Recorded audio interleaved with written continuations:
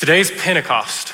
It's a wonderful Sunday, probably one of my favorite throughout the year. Pentecost occurred 50 days after Easter. Jesus rose from the dead and spent 40 days with his disciples, and then he ascended into heaven and told his disciples to go and wait for him in Jerusalem. And 10 days later, when they were waiting for him in the upper room of Jerusalem, the Holy Spirit fell and shook the world in a way that would continue to shake the world even until today. And we have the opportunity to partner in what the Holy Spirit came to do. And often when we talk about Pentecost or we talk about the Holy Spirit, we tend to lean towards talking about spiritual gifts and the things like miracles or speaking in tongues. And those things are important. But in John chapter 16, Jesus tells us that the Holy Spirit is the Spirit of truth, who's here to guide us into all truth. And so we're gonna read this passage and we're gonna talk about the work of the Holy Spirit in our lives to lead us into all truth today. So we'll read these passages for us real quick. But now I am going to him who sent me, and none of you asks me, where are you going? Because I have said these things to you, sorrow has filled your heart. But I tell you the truth, it is to your advantage that I go away. For if I do not go away, the helper will not come to you. But if I go, I will send him to you. What Jesus is letting us know here is it's better for the Holy Spirit to come and be living and active and present in every believer's life all over the world than it is for Jesus in human flesh to be in one small place at one time on the earth. So the Holy Spirit comes because he can do what Jesus as a man in the flesh can't, which is be everywhere at once. And so the Holy Spirit comes, and so it's better that Jesus goes into heaven so that we can receive the gift of the Holy Spirit. And he, the Holy Spirit, when he comes, will convict the world concerning sin and righteousness and judgment. Concerning sin, because they do not believe in me, and concerning righteousness, because I go to the Father and you no longer see me. And concerning judgment, because the ruler of this world has been judged. I have many more things to say to you, but you cannot bear them now. But when he, the Spirit of truth, comes, he will guide you into all truth. For he will not speak on his own initiative, but whatever he hears, he will speak, and he will disclose to you what is to come. And he will glorify me, for he will take of mine and will disclose it to you. And all these things that the Father has are mine. Therefore, I said that he takes of mine, and he will disclose it to you. So today we're going to be focusing on the role of the Spirit, the Holy Spirit as the Spirit of truth in our lives. And what does it look like for us to continue to grow and mature in our faith as he leads us into all truth?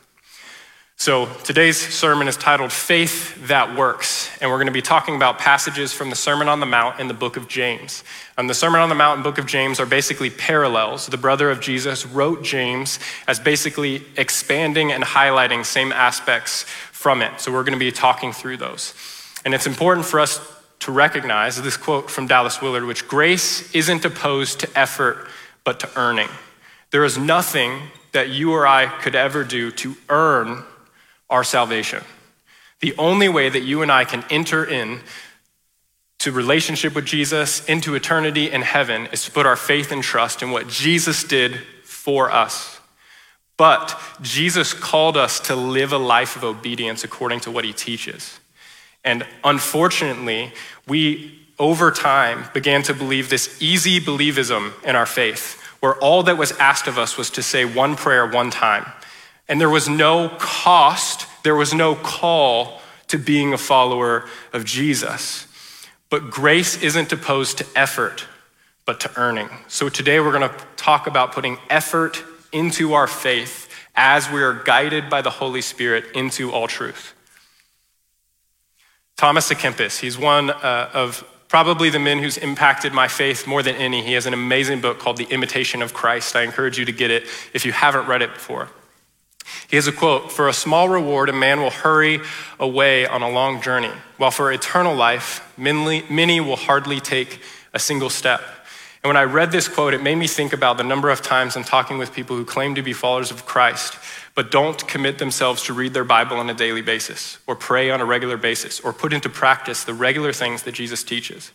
If we say that we are followers of Jesus, and we believe that this is the reality that you and I live in, how is it possible to live in the world and not in this book and keep reality where it's meant to be. It's not possible. If you are not living and breathing in this book, your entire world will be shifted according to the present physical flesh and not the eternal present moment. So we have to make sure that we are in this stuff, and we have to commit ourselves to not just letting life be busy. What's most important? This is. You can't love your wife, you can't love your kids, you can't love your friends, you can't love your neighbor if you are not filled with this book. This is truth. This is what the Holy Spirit is seeking to get into you and I. One of my favorite quotes of all time from G.K. Chesterton. My point is that the world did not tire of the church's ideal, but of its reality. Monasteries were impunged not for the chastity of the monks, but for the unchastity of the monks. Christianity was unpopular not because of the humility, but the arrogance of the Christians. The Christian ideal has not been tried and found wanting. It has been found difficult and left untried. It is hard to discipline yourself to live the way of Jesus in a world that doesn't bow to him. We have to commit ourselves to live according to the ideal, according to the eternal purposes of God, if we want to make a true significant impact in the world by how we live our lives. Now we're going to get to our James passages and Matthew passage. But prove yourselves doers of the word, and not just hearers who deceive themselves. For if anyone is a hearer of the word and not a doer, he is like a man who looks at his natural face in a mirror. For at once he has looked at himself and gone away. He has immediately forgotten what kind of person he was. But one who has looked intently at the perfect law, the law of freedom, and has continued in it, not having become a forgetful hearer, but an active doer, this person will be blessed in what he does.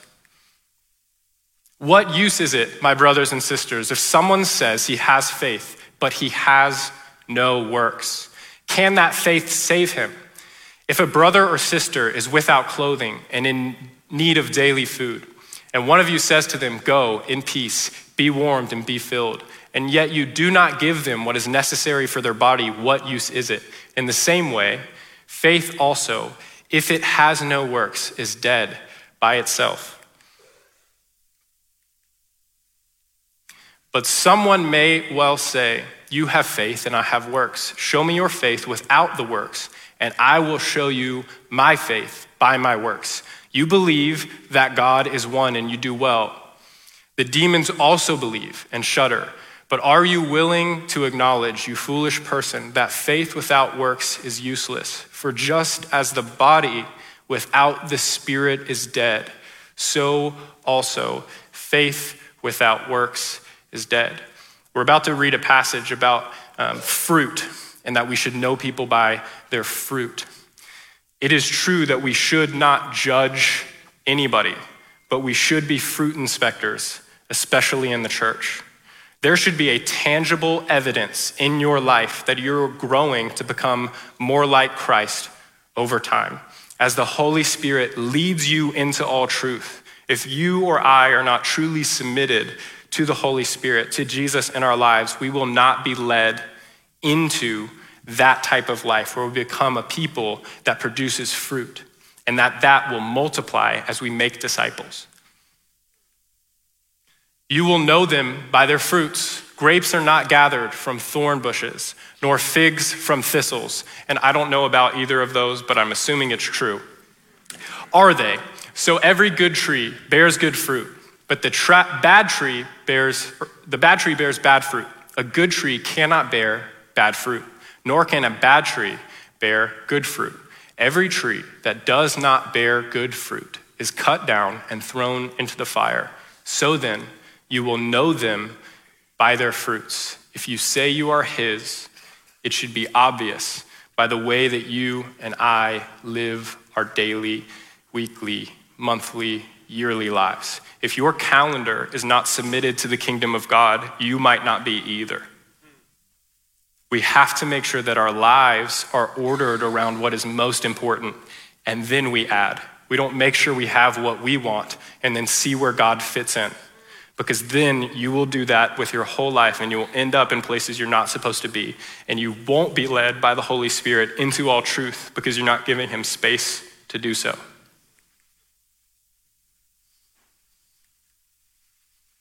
Therefore, everyone who hears these words of mine and acts on them may be compared to a wise man who built his house on the rock. And the rain fell, and the floods came, and the winds blew and slammed against that house. And yet it did not fall, for it had been founded on the rock. Everyone who hears these words of mine and does not act on them will be a foolish man who built his house on the sand. The rain fell, and the floods came, and the winds blew and slammed against that house, and it fell, and it was a great fall.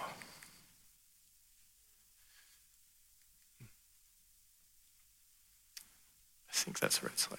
Yeah. Hebrews 6, 1 through 2. Therefore, leaving elementary teaching about the Christ, let us press on to maturity. That language by itself, it is effort to press on past the basics of our Christian faith and seek in order to find. You have to search, you have to pray, you have to fast, you have to intercede for breakthrough. You have to run after growing into a person that is like Christ. It doesn't just happen to us. Not laying again the foundation of repentance from dead works and of faith towards God and of instruction about washing and laying on of hands and about the resurrection of the dead and eternal judgment. A bunch of those things are just orthodox Christian faith. When you believe in Jesus, you should understand those things. And if you don't, it's hard to say you're a Christian because you don't know what you put your faith in if you don't understand most of those basic things.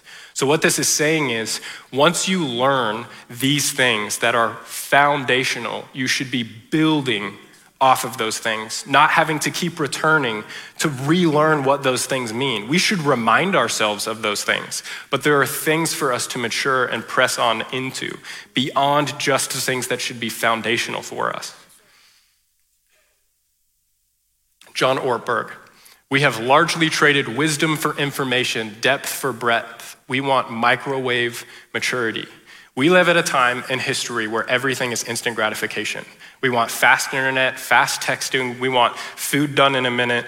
We don't have any patience. We want all things in our life to go quick. We want to grow to be like Jesus right now. But the way that the Lord typically works is over long periods of time through small, faithful, obedient steps. It is all of a sudden you look back and you're really far down the path because for years you chose to faithfully say yes to the little things that most people say no to. That's what our faith is about. We're a charismatic church. We believe that the Holy Spirit is living and active in every possible way. He works in gifts, in miracles, in healings, all of the different lists from Corinthians to Peter to Ephesians. That is for now. But the truth is, if you look throughout all of human history, God most of the time doesn't choose to do the miracle the majority of the time. He chooses to work over long periods of time to grow people into the image of Christ. He could snap his fingers, but he chooses to go on a journey with us. And we have to choose to commit ourselves to that journey, or we won't be led by the Spirit of truth into all truth. The fruit of maturity looks like this. But the wisdom from above is first pure, then peaceable, gentle, open to reason, full of mercy and good fruits, impartial and sincere. And then the fruit of the Spirit is love, joy, peace, patience, kindness, goodness, faithfulness, gentleness, self-control. And against such things, there is no law. Oswald Chambers, spiritual maturity is not reached by the passing of years, but by obedience to the will of God. It is true that most of the time, the most mature people in the faith are going to be the oldest people in the room because they have had the opportunity to be the most obedient over the longest period of time. And that's a beautiful thing. But it's also true that there can be old people that aren't spiritually mature at all because they said no to the things that they should have been obedient to. And so we want to commit ourselves to be a people that live according to the things that Jesus teaches us so that we can become spiritually mature and create generational impact and make resilient disciples in the face of the world that is so against it. This man had been instructed in the way of the Lord, being fervent in spirit, and he was accurately speaking and teaching of the things about Jesus, being acquainted only with the baptism of John. And he began speaking boldly in the synagogue, but when Priscilla and Aquila heard him, they took him aside and explained the way of God more accurately to him. There is always more. There is no one in this room has reached the peak, who has solved all the mysteries, who has figured it out. There is a more accurately that you and I can commit ourselves to. And Jesus is asking that we would take the journey of submitting to the Holy Spirit, the Spirit of truth, and allow him to guide us into all truth through conviction, through repentance, and through obedience. And in that process, he becomes the greatest companion that anyone could ever have. And you can't go a day without him. And it's amazing. We're going to talk a little bit in a practical way of what this can look like in our lives. And I'm just going to put it side by side with some scientific understanding for us to be able to picture it as we talk about it. Typically, how the Spirit of truth matures us looks something like this. And I want to say, I'm going to be talking about it from like the you just became a Christian to now you're a mature adult in the faith. But this also works in smaller levels. So you could be spiritually mature in your understanding of living in the joy that Christ has for you. But you could be maybe spiritually an infant or in your infancy stage in your understanding of mercy towards other people. And so there's always places in our lives where we may be mature and we may be weak. And so there's never like an end. You don't just like become an adult and you're like, I'm all adult. There's always immaturities that we have to surrender to God to grow into what he has for us. And so we're going to walk through these few things.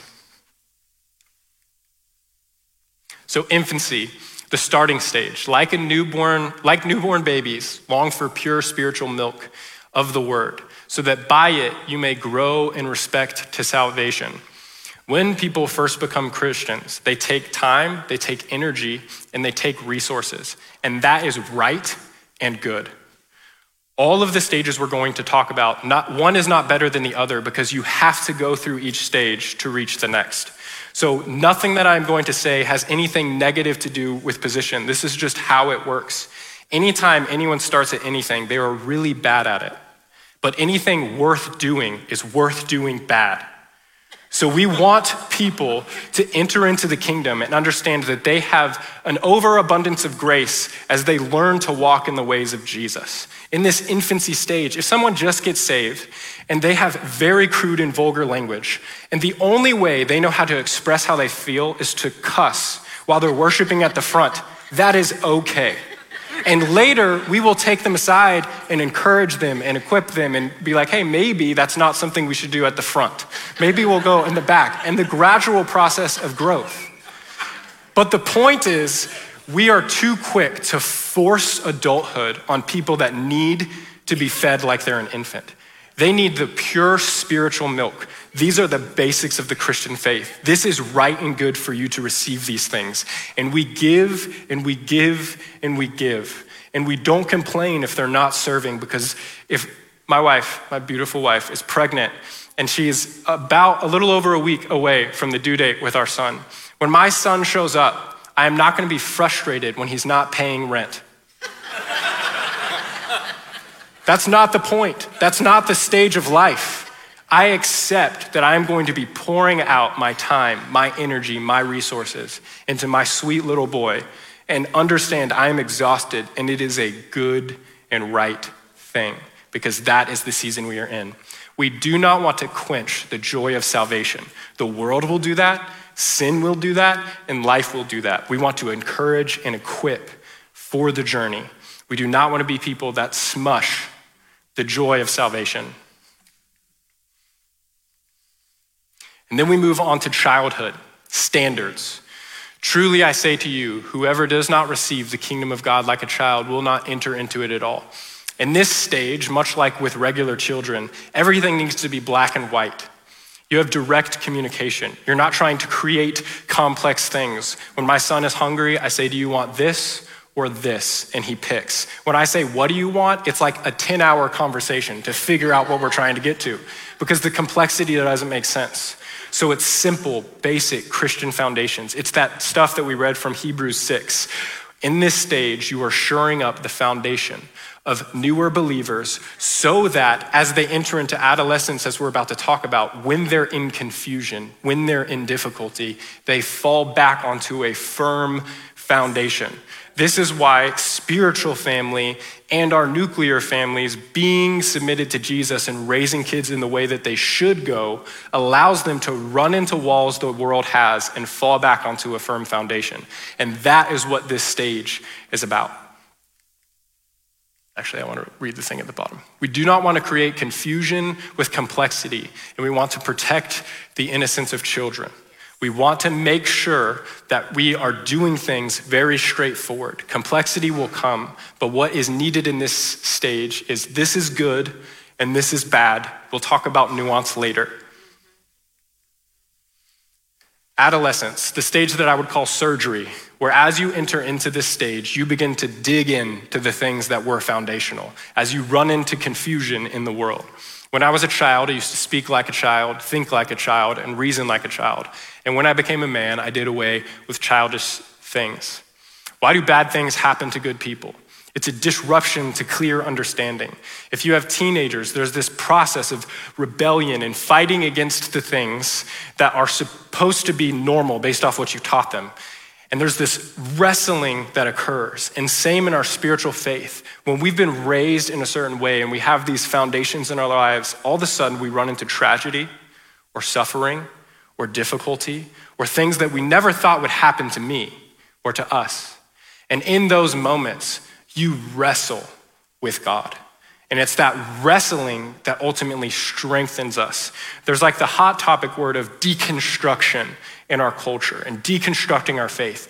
Deconstruction is not a problem if you're looking for Jesus in the midst of deconstructing.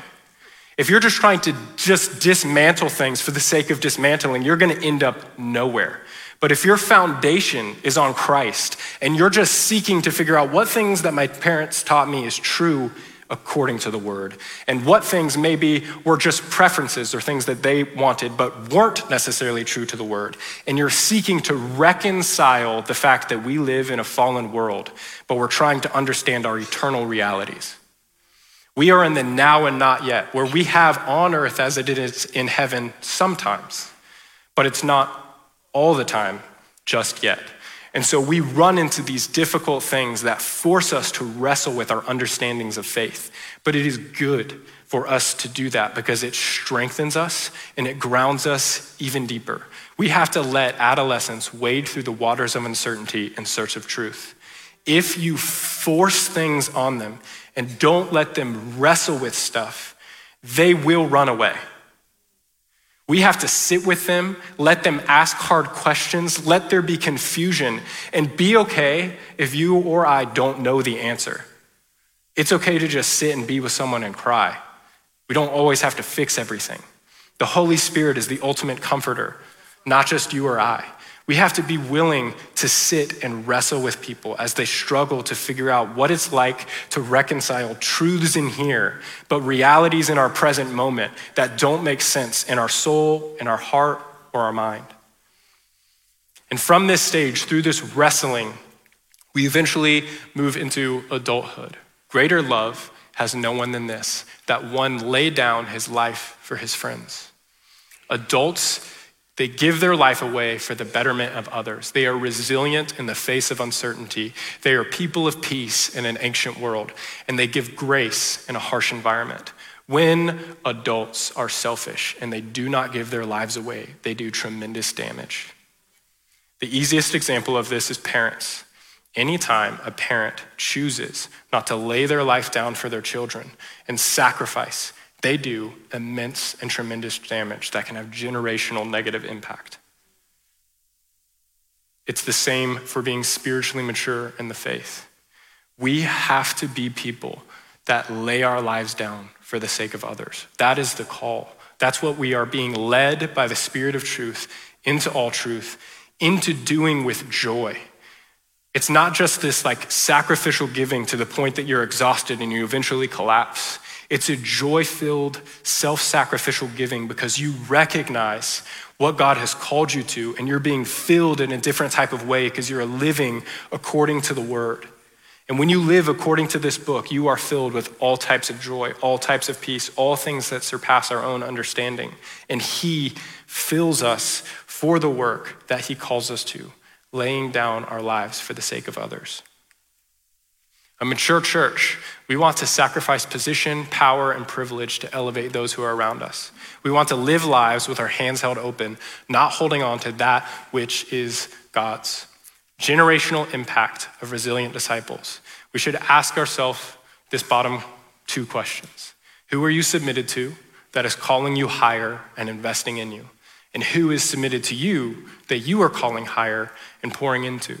If we want to be a church, if we want to be a people that has generational kingdom impact, this is how it looks. You can look through all the Old Testament examples, all the New Testament examples, and there is someone above, someone in the middle, and someone below. And there is always this pouring of the Spirit down this process of creating generational impact and building resilient disciples.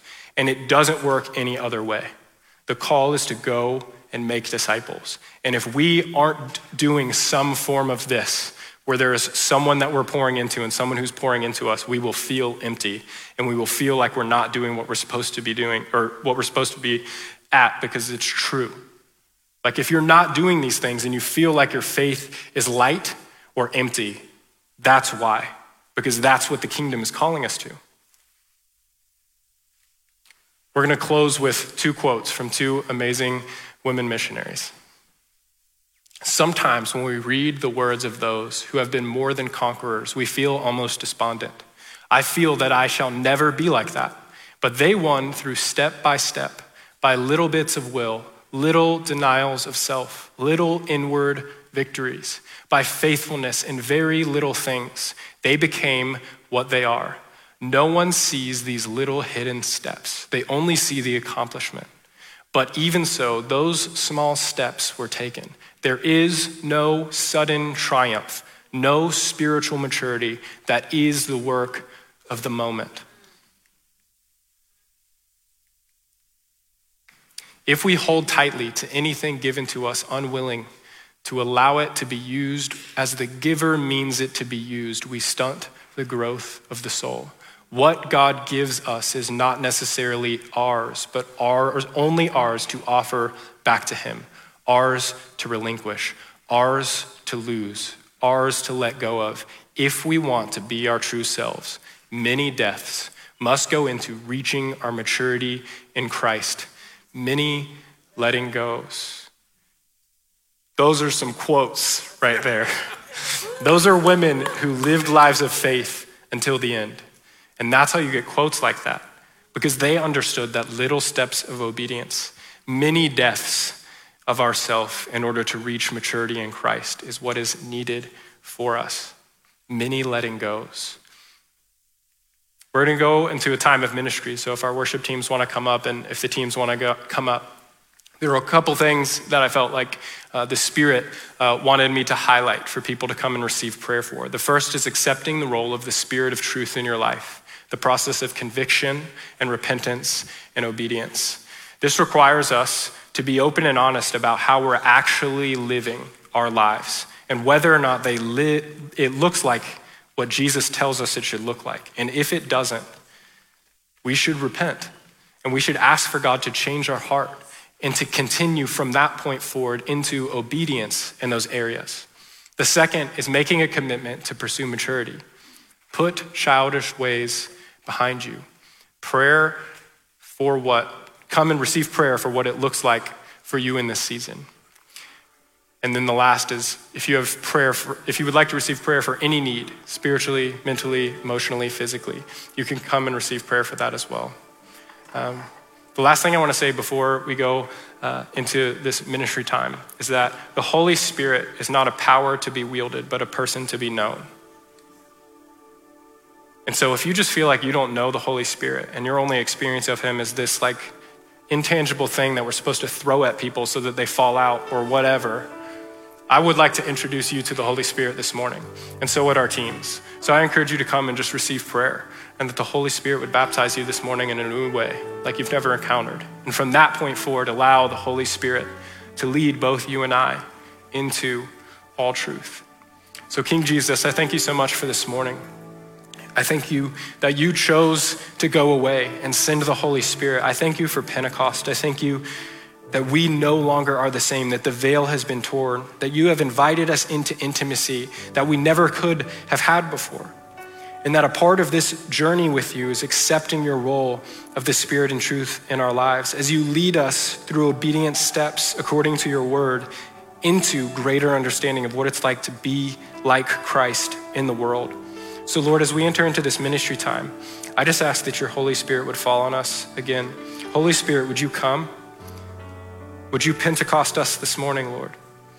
Would you come and touch us and refresh us and renew us? Would we leave this room changed? Would we leave this room challenged and called to live according to the higher call that you have called us to?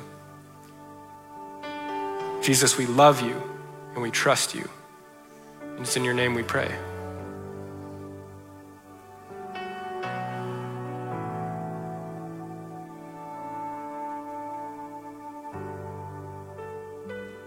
You guys were to stand.